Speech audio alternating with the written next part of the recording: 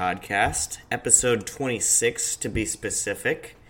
Again, your hosts are here. Wellesley is me, obviously, and Chance Watson. What's going on, Chance? Oh, man, we've got so much hockey to talk about. It is draft and free agency and Seattle stuff. God, this is gonna be a good episode. I can feel it.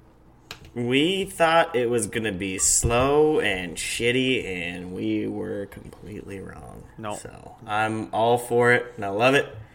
Let's get it cracking. What we got today? You got it. You said it. There we go. Cracking. Boom. Oh! It's happening right now. I already cracked mine. I didn't wait for you. That's okay. I'm a little too thirsty. It's okay. Dehydrated. I gotta pour this thing. It's a Guinness. You can't drink that out of the can. I think a small Irishman comes and punches you in the crotch if you do. Small Irishman. I guess that would be a leprechaun, huh? Mm-hmm. Yeah, he's the end of the rainbow. Okay. That's. There we go. Yeah. On that note, Yep. I am drinking something that I probably shouldn't admit on while we're recording. White Claw hard seltzer. So I'm getting real fucking hard, bud. Wow. Yeah. I'm proud of you on It's that. fruity and delicious. It's fruity and delicious. I think that's trademarked. Isn't that a cereal? I think it's like Starburst or something. Isn't Oh. it? I don't know. Oh yeah, wait no. It's magically delicious. Magically What's that delicious. one? All right, linking right back to the. I guess we're just gonna disparage. We're stealing shit. Yeah. I'm over it. We're just gonna disparage some Irish people in this episode today. That's all right. I don't know any like full blown. I mean, I know people with Irish descent. Right. For some reason, I'm just surrounded by redheads all the time. So I definitely know people of Irish descent, but yeah. Not enough to be cracking Guinness on a regular basis. Sure. No, that's fine. I it's been in the fridge and it needs to drink. And you know the saying, you should always drink on an empty stomach because it gets in your system faster. So. Well, that's what I did yesterday, and let me tell you, I saved a lot of money. Oh shit! I mean, I was a 2-beer chump yesterday, and I was loving it. So fuck, I gotta save up for this goddamn wedding I got going on here pretty quick, and that's one way to do it is not eat for a week, so and then get shit faced. It worked out perfectly, according to plan. Everything's got a plan, and I feel That's like right. I feel like we're just moving right along with that plan.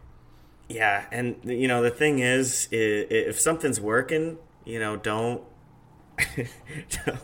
stray too far from the plan because I'm definitely going back out again tonight and doing the same thing. Perfect. So, somebody's got to do it. I got to feed the economy, I guess. It's that it's that economic stimulus we've been hearing about so much. Yeah, the mayor called me up. He was like, "Hey, beer sales downtown are a little low." So hey, got you, bro. It's like I'm gonna do my patriotic duty today. Oh shit! Yeah, what's on the docket though? Man, we got a bunch of so stuff. let's we got a lot to say. So let's hit on NHL Seattle first. So, as all you hockey fans know, the draft was not too long ago, and not too many surprises. I think it was kind of a overall quiet draft in terms of big trades or anything. Like we didn't have Roberto Luongo getting traded or anything like that, like we've had in the past, or Corey Schneider. But no, I think it was a good draft overall.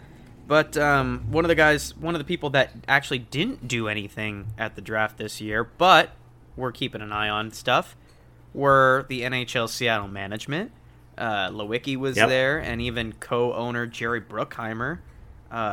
The famous director for great movies like Top Gun and Armageddon and Pirates of the Caribbean and TV shows like CSI and a bunch of other great shit. So he was there, and they kind of talked about the future of Seattle. Unfortunately for us, they didn't announce anything. They kind of, I guess they didn't. I guess they kind of didn't want to take the spotlight away from anything. But I mean, all we know is that they talked. They kind of reaffirmed some things.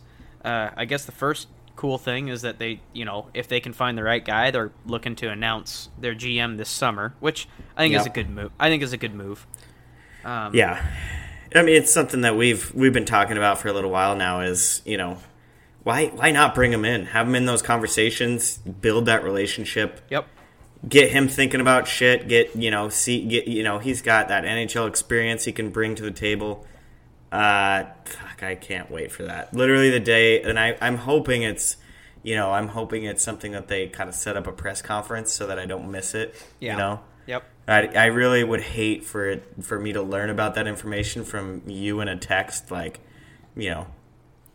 a.m. That's the last thing I want. Like them to actually have an actual presentation. Yeah, I need PowerPoint and shit. Well, I think if they did it perfectly, it would be they'd introduce the GM and he'd walk out in the new jersey. Oh. And you're just fucking, here it is. All of you have been complaining. I'm the fucking GM. This is the team, and we're going to do what I fucking say. God. Throw it on Pornhub. That's how saucy and delicious that would go over. That would be a soft porn. But it would be it'd be a softcore porn on Cinemax, and it would be the story of the Seattle NHL team. The Seattle NHL team. It would start with a knock at the door. It's the mailman. It's actually the GM. I've heard you guys been looking for a team name. I kind of like Totems. Ooh. Oh. He's like, I'll show you Plug a totem. your totem. That reminds me of Letterkenny. They brought in the gay dudes. Those guys. Oh my god, they are absolutely hilarious. That turns the show, dude. The show is so fucking funny. I'll be your buddy. Oh man, I'll show you a power play. Oh Christ! But yeah, they were relatively quiet, but they kept during the draft. They kept kind of jumping back to here's the Seattle booth, and this is how excited people are. Honestly, I think people were just waiting for someone to slip up. Yeah. I think they were just kind of hovering like vultures over that tent. Yep. But, I was doing the same thing. I was like, okay, is he going to say something that he didn't want to say because he's shit-faced? Right. That's what I was hoping for. Speaking of shit-faced, I can't wait to get... Did you see the Dallas Stars' first pick and how they butchered the guy's fucking name? No. Oh, my God. You got to put... So, on that list... So, who was their first pick? Let me see if I can get it right here. It's the first one. Thomas Harley? No, yeah, so... I don't know if it was the Dallas GM or not. He walks up there in jeans and a fucking it looked like he was going to McDonald's or something. And he gets up there and he says the guy's name backwards. Harley Thomas. Well, no. So he said right, he was drunk. What's his name again? What's his actual name? Thomas Harley. Thomas Harley. He said Harley Thomas. Jesus. Yeah, he goes Harley Thomas. Oh wait, I found it on this video. This is the one you told me to look at, where it's all the first picks. Yeah. Yeah, you gotta look at you gotta look at the video of the Dallas Stars. This is Krebs. So wait. For everybody, actually, you know what? While we're talking about it, I could probably post it to the Facebook so people. Is this Bob Ghilardi? Wait, this isn't the guy that was calling out the players, was it? What's that? This isn't the guy that was calling out Jamie Benn and shit. I think that was the owner. I think that was the owner. Bob Ghilardi he's senile. He just didn't know where he was. And then someone handed him an index card. Dude, he looks rough. He looks really rough. I don't know if you're watching the video. It's real bad. You know who I did enjoy seeing Marty though. So Marty got to say Jack Hughes. That's fucking legit. Yeah, Marty, he looking good. Yeah, but so back to Seattle. I mean, they had a booth set up. We were hoping for a little bit of something out of them. I think the most we got was the GM this summer news. Which that's fine. I mean, I think they're gonna take their time. They still got 2 years till we even start thinking about hockey in a Seattle uniform. Yeah. So, I mean, they got a little bit of time, but yeah, GM's a huge step. Obviously, us as fans, we want the colors and we want the logo or, the team name, but in reality, the GM is probably the biggest decision because, we saw it at the draft. I mean, the GM's making the choice and the GM's usually doing the talking and, so who they pick as a GM to kind of head those decisions during the draft and during, any kind of trades and those kind of shit, it's super important. So it's not as glamorous as the colors and name, but I think it's huge. I think I'll be okay as long as all that shit gets announced this year. Like, I don't want them to wait until next year. Because I agree. It would just be... I understand the idea of, like, not wanting to rush everything, but at the same time, fuck, you're missing out on all that fucking marketing and getting the name out there and everything. And, I mean, the inevitable defense of the name and colors, which they say are going to come out in fall 2019. Mm-hmm. But you just know like, everybody's gotten onto the Vegas bandwagon on their colors wise and, like, been accepting of it. But as soon as they release this, if it's not seafoam green, white, and blue, like the Seahawks, people are going to be outraged. Yeah.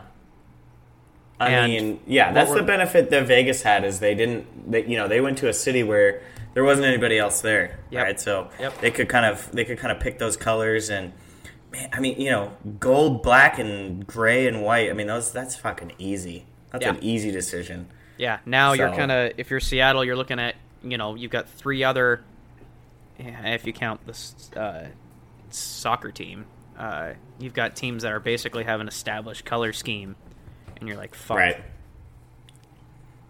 Yeah, and that's the thing is, like, for what the colors they've been alluding to, seeing Hughes' little brother during the draft where he's playing for Little Caesars, I don't know if you guys ever played against Little Caesars, but if that's if that's the color scheme, like the jerseys that Little Caesars is a little more orange. Yeah. But if it's like that, where it's just super prominently, like, that fucking salmon color and like a teal. Yep. That's ugly, dude. That's so ugly. I don't know. I've seen some mock-ups. I'm worried about that, so we'll see, I guess. I've seen some mock-ups on Twitter. It doesn't look awful, but I don't know. It'll be, I don't know. We'll see. We'll see how it goes. Yeah, but that's the thing is, those can be, so obviously the jerseys themselves can be the darker colors or, so like you have either a black or a dark gray maybe, and then the logo and like some fucking just some it's more of an accent. Yep. That those colors are just kind of an accent, which that's fine. I would hate for them to decide like, hey, our home jersey is a fucking salmon. Salmon. Like, God. Oy. Yeah. So I mean, but they did have a good presence at the draft. The GM thing is huge. But the draft was, it was awesome. I mean, it was 3 hours of, the first round, right? I never watched 2 through 7. I think it's just, if you watch 2 through 7, you're bored as shit on a Saturday or, I was going to say, you're already... You're a diehard, I You're guess. already, like, I mean, let's be real here. We as hockey fans, as like we push the draft to be something way more exciting than it actually is. Right. Because, to be completely honest about it, other than like maybe the top 3, let's be honest, even the top 2, the chances of those guys making the NHL and cracking the roster, maybe they get a shot, but they don't. There's just so much parity and unpredictability when it comes to the draft. Like, you guys, you can have a guy that gets drafted in the fucking 20th round and he becomes your best player.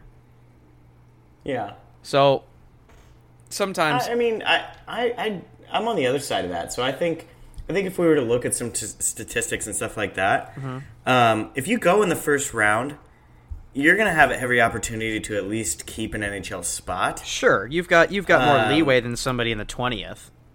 Right. So I mean, and I think even as hockey fans, we all look at the outliers, right? Like you look at a Jamie Benn, or you look at a some of these other guys that have gone really late and been like, oh, well, nobody knows because, these guys go way late and they can still be really good. That's an outlier, right? Where, like, majority of the first-round picks, unless they were absolutely, the team was out of their fucking mind and they were picking from, like, a dude that was projected to go in the third round or something, you know what I mean? Right. Like, those guys at least see some time, and, we're getting to the point where analytics and video review and stuff like that, like, those guys should at least, stick around in the NHL for a little bit. Like, even if they're providing you third line scoring, a lot of those guys make the show. I mean, it's pretty, so but that's the thing is, like, that's why you tune into the first round. I'm not looking at a team like fucking Calgary and going, oh, this guy they picked in the 5th is really going to fucking, he's going to be the next Jamie Benn. Like, nobody does that.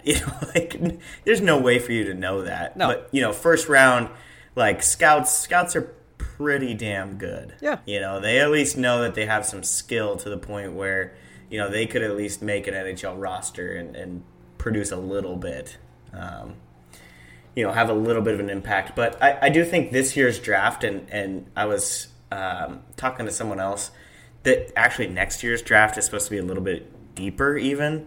And just watching the draft, I was watching these players go, and I was like, this is deep. So if next year is deep, a 2020 first-round pick is going to... Like, who just gave one up? So Toronto before we get before we get into, like, the specifics of who was picked and whatnot, one of the themes I want to take. There's two themes from this. First, defensemen were a highly coveted asset this year, which we didn't expect. We did not expect that. Like, there was a defenseman that went the top defenseman. He went early. What was his name? That's Byron. Yeah, Byron. so he went early, and then he went fourth. So he went fourth. But the next rated defenseman, and not to seamlessly transition to my Red Wings, but the next rated defenseman was he was predicted to go within like 15 to 16, and he went. Yeah, a lot of the mocks I had, he was between like 20 and 30. Right, and he really wasn't supposed to go that high. But he was the next. He was because after that guy went in the first or in the fourth or the fourth pick. Mm-hmm. After that, he was the next defenseman. Yeah. So the Red Moritz Seider? I don't know. I think that's his name. He 208 though. That's a big boy. 6'3", 208. That's a big fucking kid. And a right-handed shot on the D, which has been. I mean, that's not only do the Red Wings need that, but I mean, just to the league in general. For some reason, there's a surplus of left-handed defensemen. Mm-hmm. I don't know why that is, but whatever. Yeah. So. That for me, so I know we were going to talk about it a little bit later. That for me is the biggest surprise pick because I think they did kind of they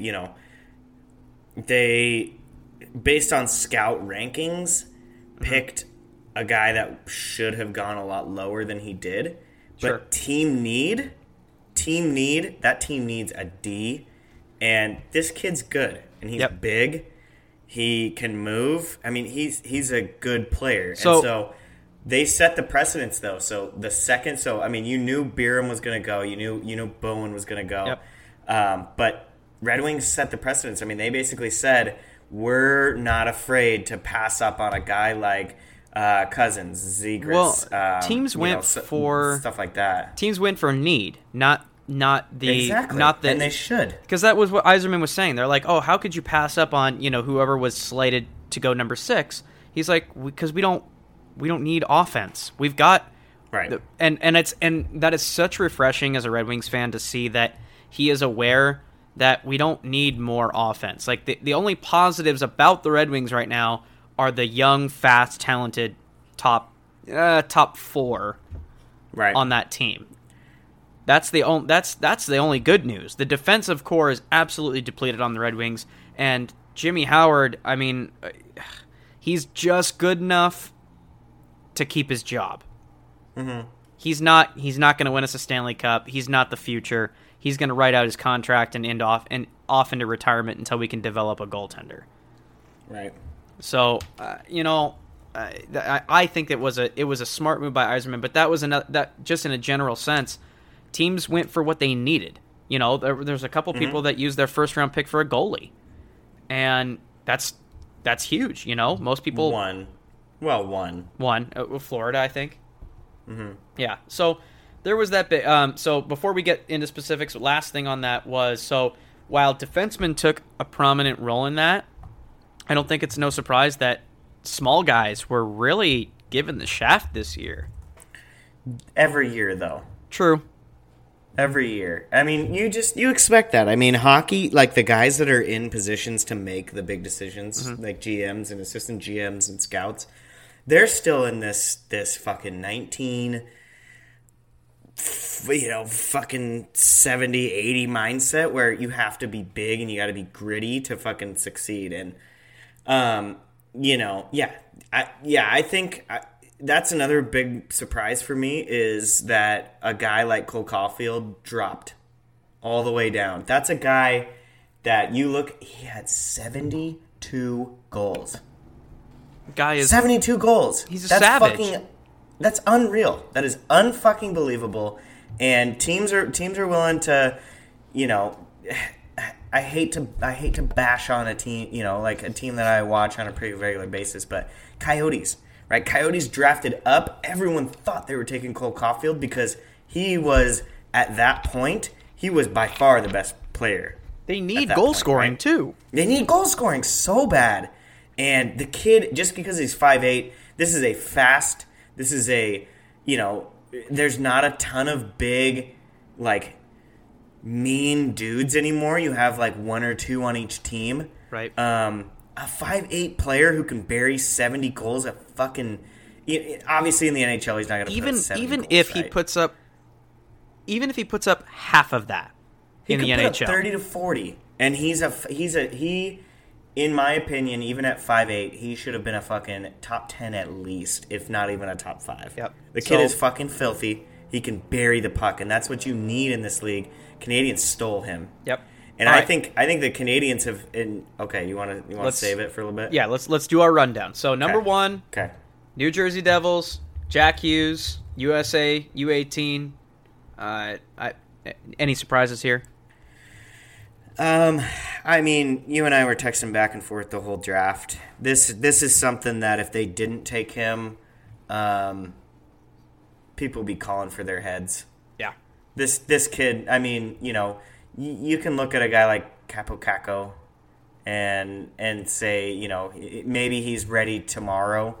But I don't think they need to rush that. I think they need a kid who he's going to play this year.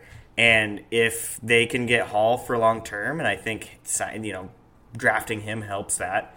Not to mention Subban, which we'll touch on later. Right. You know, this kid has the potential to be. I think he's better than Austin Matthews. Yep. You know, he's obviously not at the caliber, in my opinion, of a guy like McDavid. I don't think he's quite even there. I don't think he'll ever quite be a Crosby. But, you know, he's the fact that we're even talking about that kind of thing, he's good. Yeah. Right? The kid's fucking good. And that's the whole thing is you can't miss out on a center for one. I mean, centers and D, you know, goalies obviously can stand on their head, but you can get a goalie in free agency, but you draft centers and D. That's the whole, you know. Yep. Those are the guys that come up through your system. So, no, there's no way. You have to take him. It made sense. You know, Kako, because I mean, number 2, he's not bad. Like, there's nothing taken away from that guy, and there is that argument of like he can come in and play right now, and I think he could play tomorrow. Yeah, and because Hughes could too, but there's the argument of like Hughes is going to take a little more time to develop because he needs to get smaller. Bigger. But that being said, I mean the Devils are in no rush. There's no pressure on the Devils to win the Cup next year. Exactly. And I think that whereas, because I mean, in the second, Kako, he could walk in, and I think just because of the market that the New York Rangers are, there is. How do I rephrase this? I don't think that there's expectations of the Rangers to win the Cup next year, but I think that there's harder expectations on them to rebuild faster than anybody else. You know what I mean? Yeah. Like It's they're a in a bigger market. bigger market. Their original 6 team. Expectations are high for them because they're not a dynasty team where they win once every 10 years, but they're a solid team that has an established fan base and lots of money that's going in, kind of like the Toronto Maple Leafs. So there is an expectation there, and I think Kakko could probably. Just to start the season, throw him on a line with Zibanejad, see what happens. Yeah, I mean, I think that's but that's the thing is going back to the Hughes pick. If they pass on Hughes and they take Kakko, Rangers wouldn't even wait for Kaapo Kakko to be off the stage with the New Jersey Devils. Like literally, that entire fucking the entire organization that would sit up there and shake his hand. Yeah, would skip up to the stage. They would fucking start pushing the Devils off the stage and be like, with the number 2 pick, we take Jack Hughes, and you know what I mean? So they wouldn't even be done taking the picture of Kakko. No, they wouldn't even take the time to thank Vancouver for hosting them. They would have just been like, "Hey, we're the Rangers, and we take Jack Hughes easily. Duh, what are you doing, New Jersey? You're fucking retarded." You know what I mean? Honestly, I don't know how anybody did not pick him. Yeah. So whichever team passed on him, they're retarded and they're dumb. So try to write it off like you're being general, like any team that had the opportunity to take him really dropped the ball. Just kind of everybody just stares at New Jersey's table. Even a Florida representative is like, they're talking about you. Yeah. All right. You're the laughing stock now. Number 3. So this was the mild surprise. The real one was Detroit, but this one, this was Kirby. Is it Doc? Doc. Yeah. Doc. Okay, Kirby Doc. Saskatoon. Put up some decent points with the Blades. I watched a little tape on this guy because my grandpa's a huge Blackhawks fan, and I think this is a very good pick for the Blackhawks considering the challenges they're going to be facing. Mm-hmm. That team, well, I guess in my grandpa's words, they're lacking grit. Like it's just a bunch of small, fast guys going around. And I'm not saying that small, fast guys don't have a role in the league. Like look at the Tampa Bay Lightning, but right, you've got to have a good balance. And that team, the few gritty guys they've got on that squad are either too old to do anything or too young to have any impact. It's tough to watch, Jonathan Toews just go out there and just get slashed in the face every other shift because there's just no one else to, he's basically standing up for himself because he's the toughest guy on that line. Right. Yeah, this kid's, he weighed in and measured in at 6'4", 198. Yeah. It's a big boy. It is. That is a big boy. If he puts on some muscle, that's a man. Yep. Right? So, this is good. And what's surprising, and you and I talked about this even before. Yep. And I think even last week we kind of touched on the fact that Chicago could take a guy like Kirby Dach at 3. He's fast. At 6'4", 198, he is fast. Yep. And he has some fucking hands on him. This really is a good pick for them. I think if they took Bowen Byram, nobody would even have blinked an eye. No, not at all. Yeah, the only reason they're not blinking, people expected them to take Byram, so them taking Dach, people are questioning them a little bit, but it would have been either one of those guys for me. I think they tried to I think their mindset, I don't necessarily agree with this, but I'm guessing what their mindset on that was, we just made a trade for Olli Maatta. We kind of already filled that. They also have that kid from Sweden that they took last year. Gustavsson. No, not Gustavsson. He was the defensive partner for Dahlin. Anyways, that kid's pretty solid too. Mm-hmm. And a guy like Byram definitely projects to be a top 2 defenseman. But you get centers through the draft too, and this is I think they looked at Kirby and were like, this isn't a guy size wise that you can pass on. He's got all the tools. I mean, he's big, he's quick, he's got hands, he can shoot. This is a player for them that I really do think is going to be really successful in the next year or two. Yeah, and make the squad and. Yeah, good pick. I think him, Byram at 4 for Avalanche is a good pick too. That's you solid. stick him on the second line, right in between Alex DeBrincat and Strome, and you're good to go. Yep.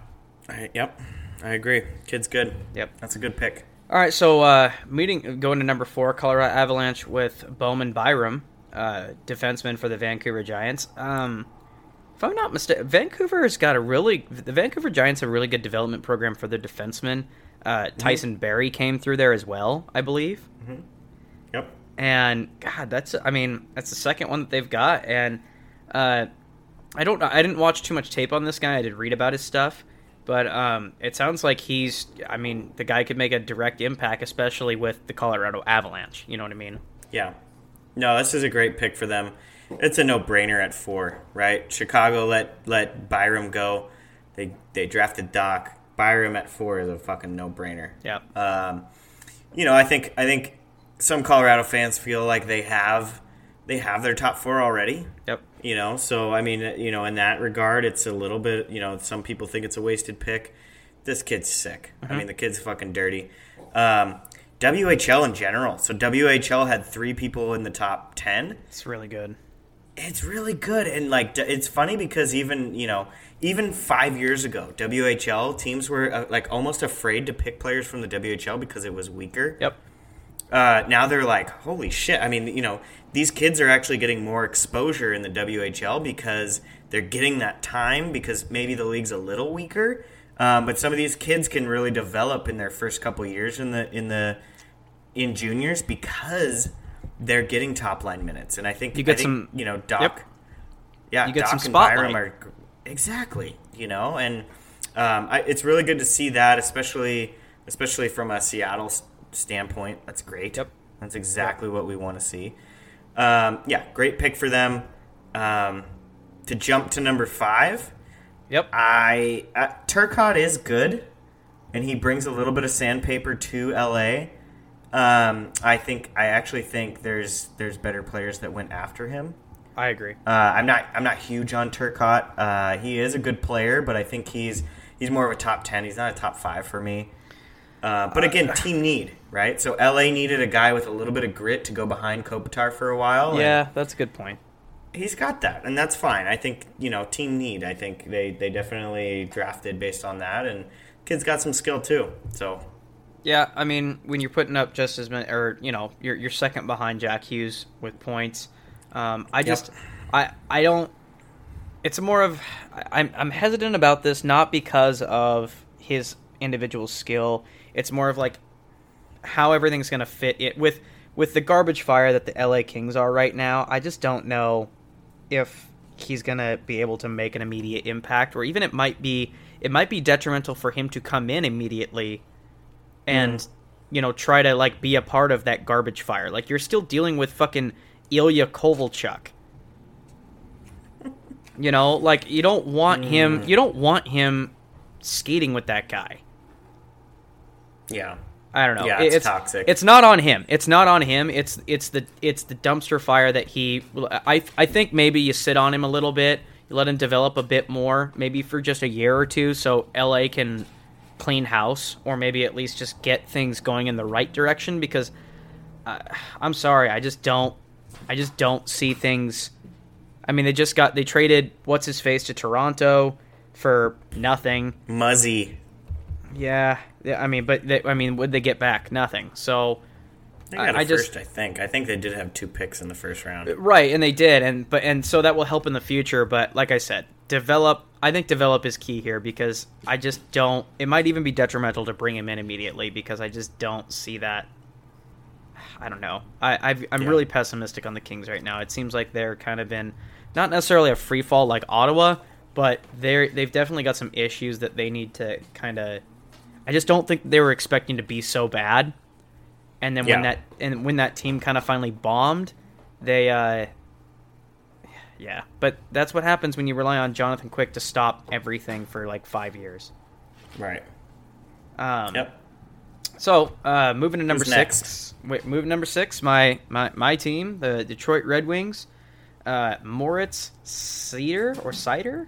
I think it's Cider. I think it's Cider too. Because they were joking on the broadcast. They're like, his nickname should be Apple. Like, shut the fuck up. That is retarded. That is pretty dumb. Skated with Mannheim over in Germany. We hit on it before, and it is, were there better offensively skilled players in the draft that they could have taken? Yeah, totally. But Yzerman knows his need. Like, Dylan Larkin is the future of that team. We've got that guy that's still sitting in the AHL, the guy that we drafted last year. What the fuck was his name again? Yeah, you know who I'm talking about? We weren't supposed to get him, and then they dropped to 6, and we were like, yeah, we'll fucking take him. It starts with like a V. Maybe I'll have to Google it. But in any case, Veleno, or it's yeah, I know who it is, but Griffins. Yeah, he's on the Griffins roster anyway. They have a need. Okay, Mike Green is the best defenseman with the Detroit Red Wings, and that is not saying anything. Like, yeah, we've got Cholowski. I don't know if I keep saying his name wrong or not. That's probably wrong. What's that? So that's probably wrong. Wrong, probably. But the guy is. There's a definite need there, and I'm hoping that we can probably. I'm hoping that he makes an immediate impact. Probably not. He'll probably develop for a year or two, because knowing the Red Wings, we like to keep everybody in the AHL for 9 years. But no, it's filling a need. We definitely needed it. Hopefully, they just need somebody to keep the puck out of the net while our team scores, because we've shown, especially toward the end of last year, that the Red Wings have offense. Right. So we just need somebody that's going to be back there. And apparently, from what the guy doesn't have a lot of professional experience. He played in the pro league in Germany, but I don't know. I think they obviously see something in him. Yeah. For me, he's a 40 to 50 point D-man tops. Yeah. But he's a plus, stability. Plus 20. Right? So he's good two-way D.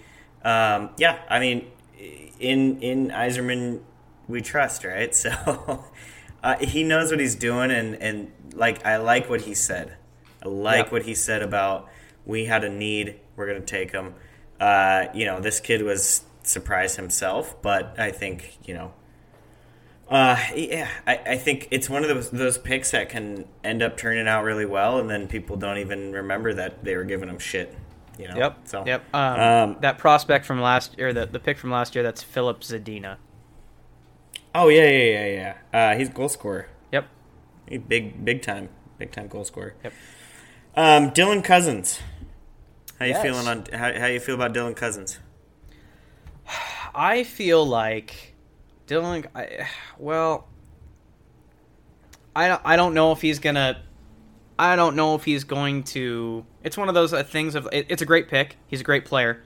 I think jumping onto the Buffalo Sabres is going to be a bit of a challenge, because, he's going to be jumping on with like Casey Middlestat, and Middlestat did not have a good year last year. Right. So you've got a guy that hopefully this maybe like gives him some more like energy to maybe move the puck around a bit more and generate some offense. Again, that's another WHL guy where there's going to be a lot of speed, but that's combined with a little bit of grit as well. So, which is it can't hurt the Buffalo Sabres. It's not like it's a bad pick, but I don't know if it's going to be like the driving force to make Casey Middlestat what he was advertised as. Here's my thing with this pick. I think Cousins is a good player, right? I really do think in time he will be a solid NHL player. This isn't the right situation for him. Yeah, I agree. Right? He will play at best second line minutes, and will be asked to be a shutdown guy, and he's not. He's not as much of a shutdown guy. He's a guy. he's a guy that a team should have drafted to kind of be that number one center eventually. Yep. And I think going to Buffalo, they're gonna, Buffalo's gonna do what Buffalo does, and they're gonna kind of push them. They're gonna push him to be a Casey Middlestat. They're gonna push him to, initially fill that second line role and be kind of a shutdown guy. And he's not that much of a shutdown guy. Yeah. I mean, his shutdown game isn't bad, but he's more offensive. Right? He's got that offensive skill. This is one where I actually would have liked to see him go a little lower, just so that he had that chance to go. Like, I would have loved to see him drop to a team like Minnesota. Well, and see the obvious, like the obvious one here is, I mean, we would have rather seen fuckface get drafted first. Cole Caulfield, like Cole should have already gone. Like he should have been, like we're getting into the area of where like we're at pick 7 now, and Cole Caulfield's still on the board. You're sitting here going like, this is the best goal scorer available right now, arguably. Right.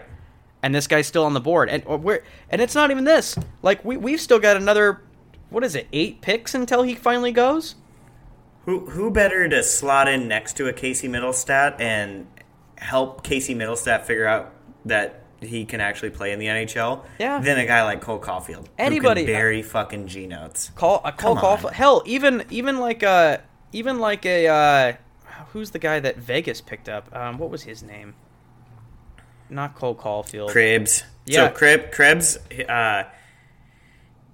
his whole knock was he had the torn Achilles. Yeah, but But he's filthy. I mean, that's a great pickup for if he can come through that, right? I mean, we've seen some nasty Achilles injuries, but a guy like Carlson came through from something like that too. So it can happen, and if Krebs can come through that and really turn into the player that like he probably should have been top 10 player, Vegas got a steal at 17. Yeah, so that's kind of my point on that. Like, it's not, again, it's similar to like the LA situation where it's not bad, it's just not good.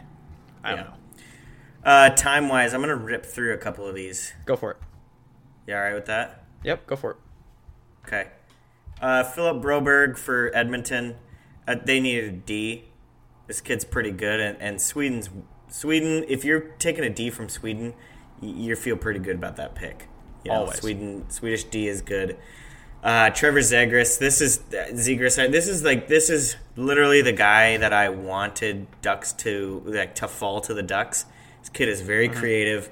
Not as much of a natural goal scorer. He is a little bit smaller of a Getzlaf. His shot's a little bit better than Getzlaf. So it's perfect for the Ducks. Great pickup. Podkolzin, he's got 2 years until he comes into the league anyways, but kid's good. I mean, this is a good pick from Vancouver at 10. That's solid. I personally would have taken Caulfield here because I think Caulfield, in that Vancouver lineup, you can plug Caulfield in next year. I'm interested to hear you on this one. And this is my biggest mistake of the first round.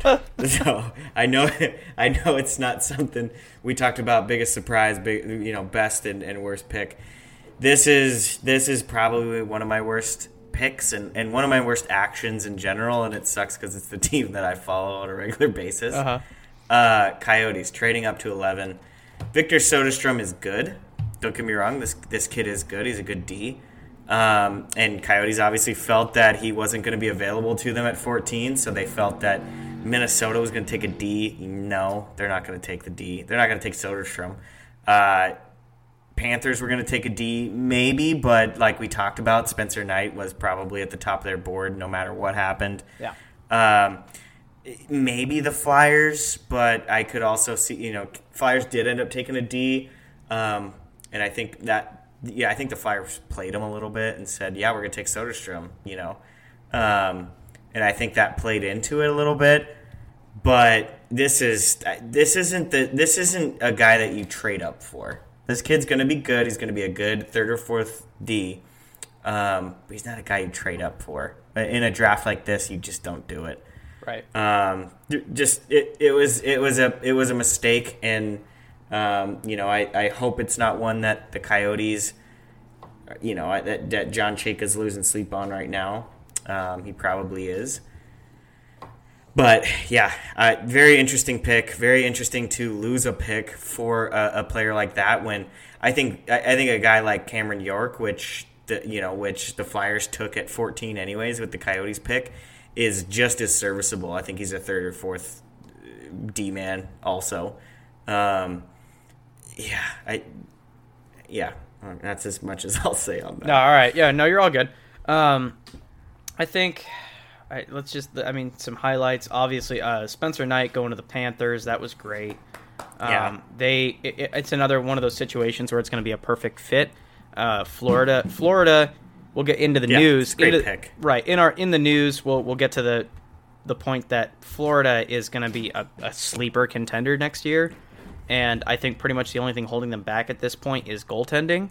So I think locking up Spencer Knight is a fantastic. It was a good pick for Florida. Yeah. It's definitely so Flyers, Cole Caulfield with Montreal. I mean, it's great for Montreal. A great pick. It's great for Montreal, but I wish he wouldn't have gone to Montreal. And I can't believe that he went. Yeah, I can't believe he went to so late. All right, I think that's all I got. We hit on Peyton Krebs. That was about it. So, all I care about. Cool. Let's shift over a little bit to the NHL news, just to hit on some of our favorite stuff that's happened in the last week. Yes. So the big news. Let's just hit the big one first. PK to New Jersey. Love it. You love it? Yep. So I mean, obviously for Nashville, it was a cap dump. But this is this is what New Jersey's been needing to do for a couple years now, is make a big splash like that. And they made that big splash on a year when they need to be signing Taylor Hall. Not only did they have the first pick and just got luckier than shit and got a game changer in fucking Jack Hughes. They bring in, one of the better defensemen of this era. He really is. He's a great two-way defenseman. He's got a lot of offensive upside. This is huge, and especially in a year where they need to sign Taylor Hall. Huge. Big move. I love it. I think they lost a second-round pick this year because of it. I'd have to look it up, but I'm all for it. That's a huge move. That pushes it's a steal. That.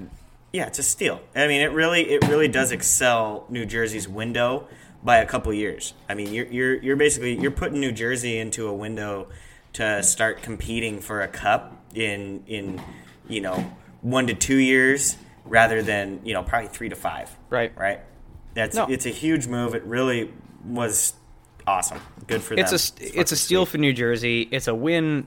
I mean, it's a win, potentially win for both teams. Right. Obviously, if you look at what was going back to New Jersey, picks and going back to Nashville, picks and prospects. Right. This was obviously a salary dump to go after what we can assume to be Duchesne.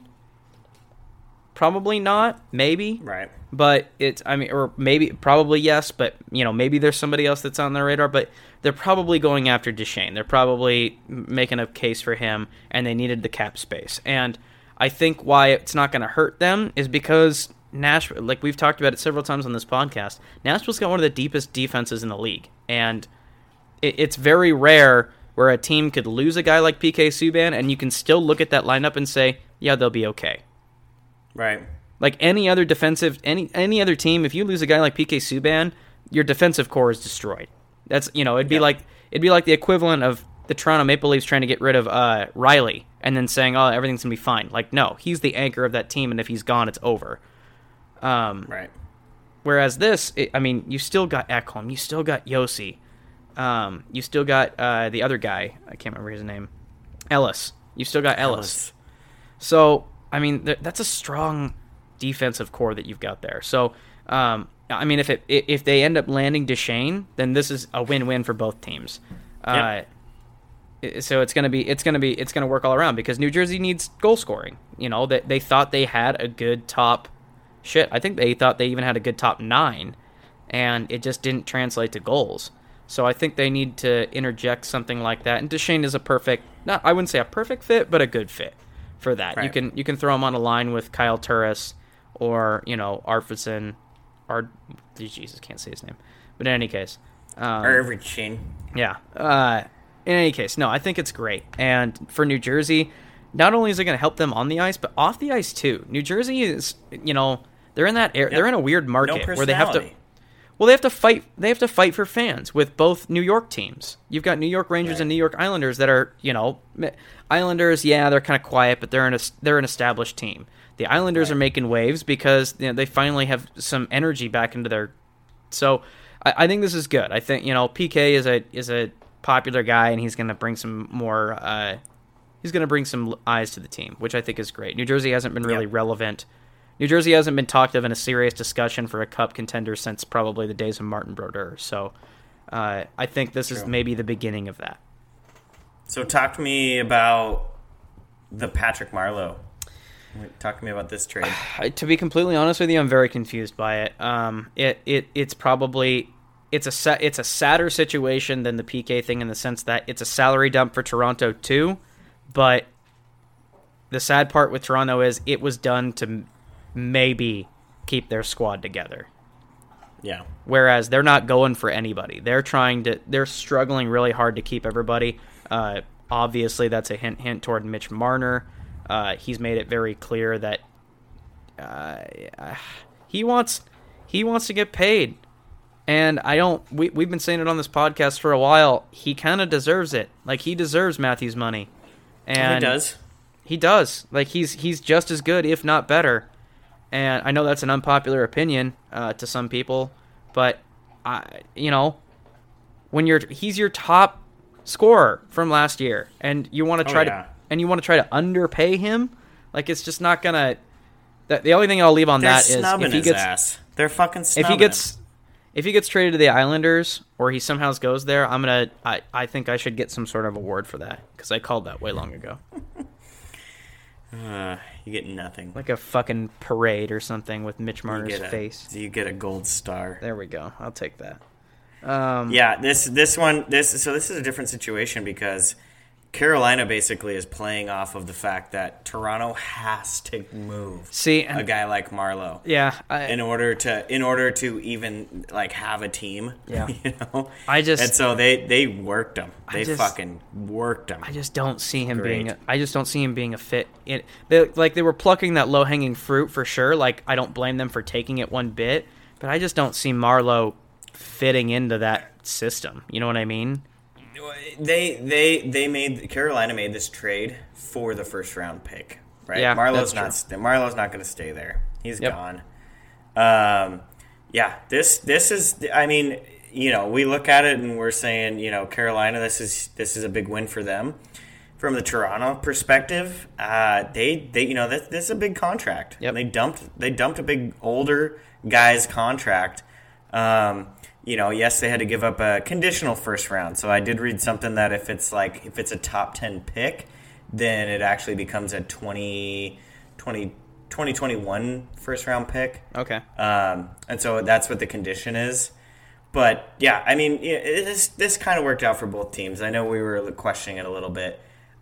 Me personally, I'm not questioning it nearly as much as the Canucks bringing on JT Miller. I don't like this at all. This is one that I told you especially that I hate. Yeah. This is a miss by the Canucks. This is classic Canucks though, bringing in a player that just is nothing. Right? JT Miller is decent. He's a decent player. This is a Louis Eriksson trade for me. Where he maybe had a good season, right? Yep. JT Miller had a pretty good season down there in Tampa, playing with the best team in the fucking league during the regular season. Yeah. Right? You could throw a fucking pylon out there and shoot pucks at it by close to the net, and it's going to have fucking 20 goals, right? Exactly.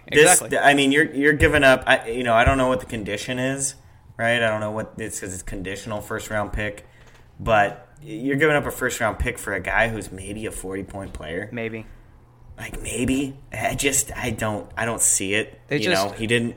They saw that Louis Eriksson's going to walk soon, and they're just like, we need to replace Louis Eriksson because he is instrumental to this team. Yeah. Yeah, this is a bad move. And I think the Canucks had a good draft. And so this is just one of those things. It's like, fuck, you wasted the draft. Like your draft looks like shit because you made this shitty trade. Yep. And that sucks. Yeah, I mean, I'm hoping on the Canucks, like for the Canucks' sake, that JT Miller puts up 70 points next year. He's just not. No. He's just not. He's not that good. Not. His ceiling is a 50-point player. They're just right? Are a they lot just of teams hoping will take that but Jesus. they're just hoping that him and Brock Besser are just going to find some chemistry and call it good, I guess. I don't know. Yeah. But I just don't see that. Yeah, that's a miss. Yeah. So two things that are so the last thing that wrapped up, and then we'll get to one little piece of news that's probably going to be happening today, as we record this on Sunday. William Karlsson re-signed with the Vegas Golden Knights. This is the complete opposite of the JT Miller situation, where it's a win for both parties. Everyone's happy. It doesn't normally end like this. Usually somebody's upset at the end of these kind of things, but Karlsson wanted to stay in Vegas. He's happy about it. I think Vegas fans are happy that Wild Bill is staying, and Vegas is happy that they got him long and cheap. 8 years at $5.9 million. That's a fucking steal. It's such a steal.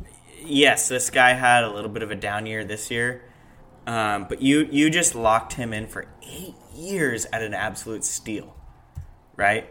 So even if this year is closer to what his normal is, which I don't think it is because the Ducks drafted him, and the Ducks have notoriously been good at drafting. So this kid has the skill, right? William Karlsson is good. He's a good player. I mean, he put up, 70, 80 points the year before. Kid's good.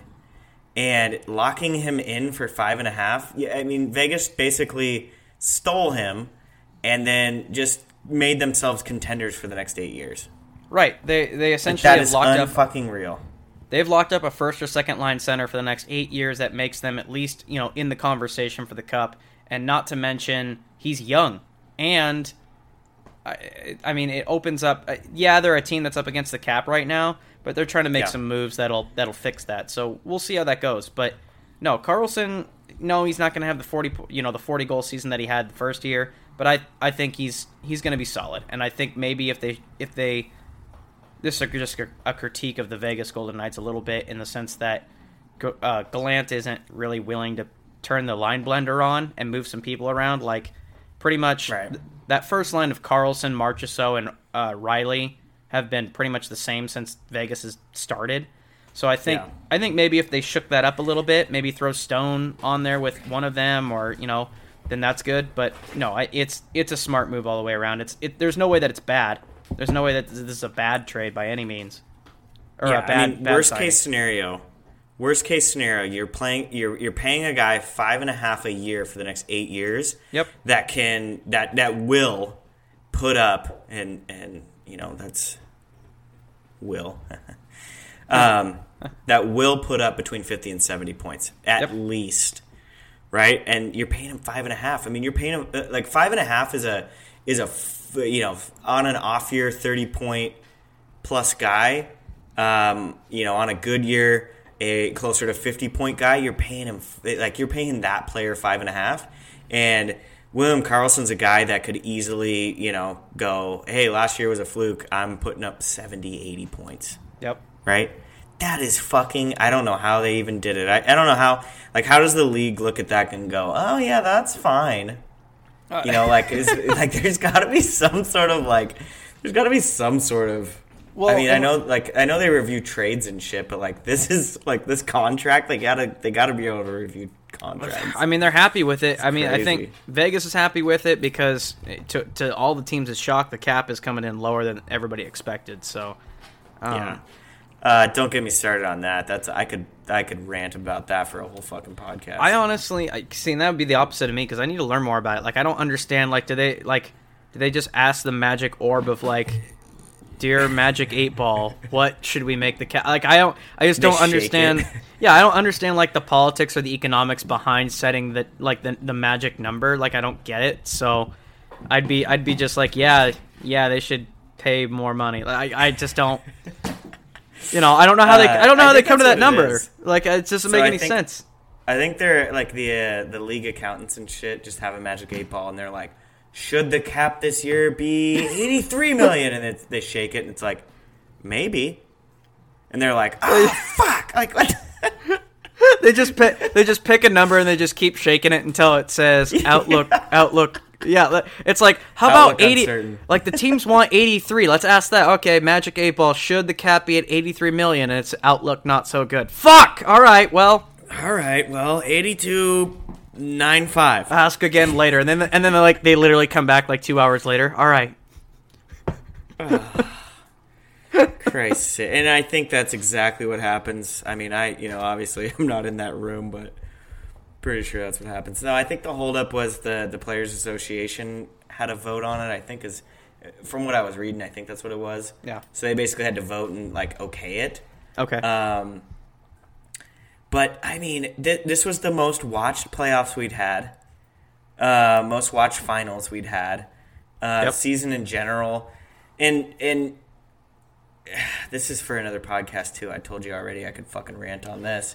If the NHL were to do their fucking NHL TV right, oh my God, they'd have even more fucking viewers. We could make that a special episode in the summer. So we've hinted on that. We've hinted on that a little bit already. Like during the summer, we might cut back to every other week and kind of more specialize our topics. And if you guys have any requests, please let us know. But that would be. We could literally rant about an hour about how the TV deal is so shitty. And what a ripoff, dude. Like, they make it so you want, like, okay, look, we're humans, we're all about convenience, and people would totally be okay with spending the money on NHL TV if it actually, A, worked, and B, gave you all the games. But why the fuck would you pay that much amount of money for a TV service that, so apparently where we live, we're in the Pacific Northwest. Apparently, I'm too close to fucking Vegas, so apparently that's a close game, and that's blacked out for me. It was always Colorado when I was up there. Colorado. It was Colorado. It's like, Colorado's playing the fucking best team in the league. Oh, womp womp womp. Yep. So those are blacked out, and then not to mention if the game, even if it's a game where it's not blacked out, if it's on NBC or if it's on the fucking Dish channel. Then you're still not. Then again, you're not watching it again. So, this whole thing. So, I think season tickets here for the Coyotes in Arizona is like, I don't even think it's $2,000. I mean, that makes sense. To have a whole season's worth of tickets, I would pay $1,000. Was that Gary Bettman? To have one place, right? I would pay season ticket prices to have one place where I could watch any game I wanted to. Yep. And the entire playoffs, I would pay a fucking $1,000. I don't even care. Yeah. I'm so sick of it. And the thing for me, they're losing money because majority of hockey fans have to steal it. Right. That's what I do. They have to steal it. It's so fun. It's too much of a pain in the ass. Like, I've even tried. Like, back in the day, I'd be like, all right, I'll try to, log into my NBC account and watch this one game that's on here for one day. And it's just a pain in the ass. Why? I'll just go to Reddit, watch all the games for free. And that's so sad. Like, who do I need to email? You know what I mean? Who do I need to fax? Like, that's the world the NHL is living in. They have to receive a fax from an irate fan to change something. Bettman's just getting his. It's actually in the mail. I gotta go to the post office. He pulls out his pager and it's just 8008, and it's like, boob. What? Boob? Gotta fix the TV deal. But Bettman wouldn't even know what that meant. It's like 8008. Did anyone else get this? Some interns Okay. like, Gary, that's boob. Yeah. So we'll just plug a little bit for our next episode. Lots of stuff on the horizon. We'll have free agency coming up. We'll give you the latest. Fantasy, We'll give you the latest on the. What's that? just team overviews, like what they need and shit. Yeah, team overviews. We got a bunch of good stuff lined up. Yeah, we definitely have that. We'll tell you when Bobrovsky and Panarin sign with Florida. That's probably going to happen. So, yeah, we'll let you know on all that shit. And then, not to mention a very special thing for us. We've actually been in conversations. It's very preliminary at this point, but we are planning on setting up an interview with the author of the book called When It Mattered Most. This is the story of the Seattle Metropolitans. And we've talked about this book before in an early episode, but we've actually been talking with the author a little bit, and we're very excited. We're going to get the book sent to us. We're going to speed read that. You know, there's no way that we won't be able to put that down. And then we'll give you guys a little review on it, and then if and when we can do it, we'll talk to the author, and we'll have him on, tell us a little bit about his thought process, his research. I'm sure it wasn't easy finding research about the Seattle Metropolitans. You know what I mean? No. Yeah, I guarantee you, this guy had to sit at some of this information is probably just him bellied up to a bar, talking to some old timers. You know what I mean? So I'm thinking Indiana Jones shit. Down. Like he's having to dodge arrows and run from rolling boulders in dusty, caves to find records on this hockey team. So we'll definitely give him credit where credit is due, and we'll let you guys know how this book is when we get it. But that's a ways off now. But we just wanted to kind of give you guys a little bit of what we're working on. Other than that, if you guys are interested in apparel, we still got that. We'll have to, if you want a hat, we'll have to reorder those. But stickers are in. If you want them, let us know. We'll get it done. We'll send them to you. Apparently, we don't care about making money on anything. So. Nope, nobody cares. We don't give a shit. Fuck it. So, yeah, just let us know. Boy, I think we hit on everything. You got anything else? Yeah, I feel good. I'm actually gonna go to the bar now. So perfect. All right, I think I'll do the same. Oh shit! All right, sign off. Let's do it. Perfect. We'll see you guys probably next week. Hasta la pasta. All right, bye.